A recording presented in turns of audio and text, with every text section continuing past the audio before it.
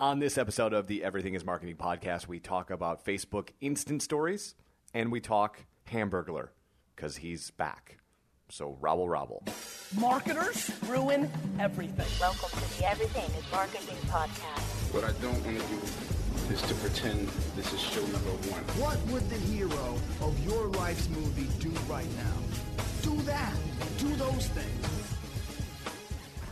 It is the Everything is Marketing podcast. My name is Eric Hulkern. Hope you're having a wonderful, wonderful Saturday. Lots of cool stuff going on in the world of marketing. I'm sort of losing my voice, so bear with me. It's been one of those weeks as we've been putting out a lot of content. So bear with me as my voice is likely going to dance in and out of the entire 8 minutes that we'll be doing this. So this week on Wednesday, Facebook launched the long-awaited Instant Stories. And what this does is essentially put content in the hands of some selected publishers. BuzzFeed is one of them, New York Times is one of them, The Atlantic is one of them, and National Geographic, and looks a lot like what is happening in Snapchat in the Discover platform. So you need to do it on a mobile device, and what happens is it posts the stories organically to Facebook, and BuzzFeed is the only publisher, I believe, at this point that has basically said that they're going to go all in on this strategy and see what happens by pushing things natively to Facebook.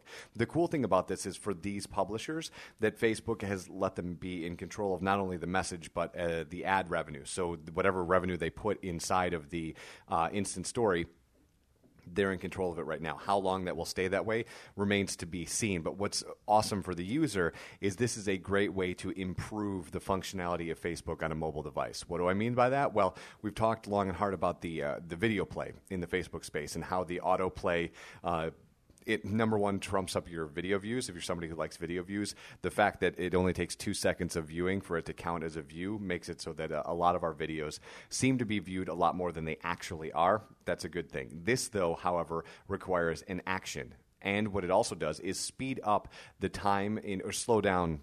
Speed up the time, yes. Speed up the time in which it takes for the story to load. So by posting organically to Facebook directly, you just click on for example, the one that they posted on Wednesday to launch it on the BuzzFeed platform on Facebook was the Having a Rough Day post. And if you just click on it, it opens up and there's a whole bunch of steps to show how you could have a better day that work pretty much exactly like the Discover platform works, between swiping up and down and left and right. But it's instant, right? You're not loading another page, because right now what publishers do is if they want to post something for, in our case, MLive, or in BuzzFeed's case, BuzzFeed, The Atlantic, New York Times, whatever, you post that to Facebook with either a video or an image, and then you've got to go to another platform, to web platform or your own app, and then load the content there, and then wait for the content to load for the customer to consume it. In this platform, in the Instant Story, it's just that. All of the stuff is native to Facebook, so it loads instantaneously, and you get to consume it as fast as physically possible, which is, of course, the game in the digital space. How fast can you get me the stuff, and how much of it can I consume? So if you're somebody who is in the publishing space or any sort of content and you want to see what the Instant Stories look like, it is New York Times, it's The Atlantic. As I said, BuzzFeed is probably the best one because they're all in. Everything on their platform right now on the mobile side of Facebook is exactly this. So from Wednesday going forward, you can see exactly what they're trying to do with these instant stories. And by the end of the weekend, I believe everything up there will be instant stories. So you can see that and play around with it a little bit. Some very, very cool stuff happening. On the other side of the platform, McDonald's rolled out the sexy Hamburglar. I'm not really sure what's going on. I mean, they've been, I guess, hatching this idea since January of bringing the Hamburglar back and updating him to look more like Rorschach from The Watchmen, who loves hamburgers. And if you want to go on their Instagram account, you can see the intro videos that really mirror exactly what's going on in pop culture with the excitement around superhero movies. There's, of course, I've talked a little bit about the edX course that Stan Lee is teaching about the rise of superheroes in pop culture. This mirrors that to a T, and the response has been on and off. I don't know what your thoughts of the Hamburglar were, but going back to when I was a kid, and Hamburglar, I should say, was something in the 1970s. He was very much like Grimace, in like portly and round and cartoony and funny, and now he is hipster-y. With a little bit of a 5 o'clock shadow, much more buff and aiming towards women, I would say, more than men, because I don't know that I looked at him and went, A, I want to dress like that, because who wants to dress like the Hamburglar?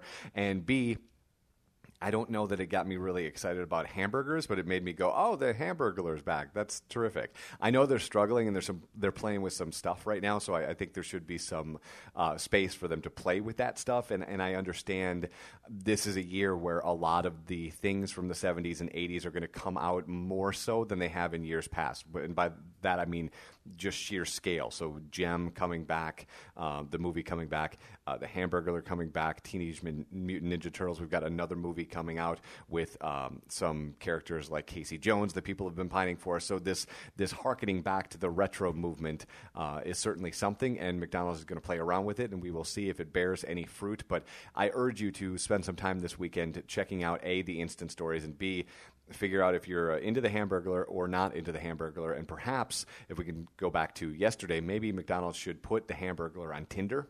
That's a free one. You can have that, McDonald's. I would put the Hamburglar on Tinder and see what happens, because I think that might be an interesting experiment. All right, I'll make this one quick. Have a great Saturday. We will talk tomorrow, and I'm not really sure what time I will get that done. I'm playing drums in the morning, but at some point Sunday you will have another podcast, so have a wonderful day. We'll talk tomorrow. It's the Everything is Marketing podcast.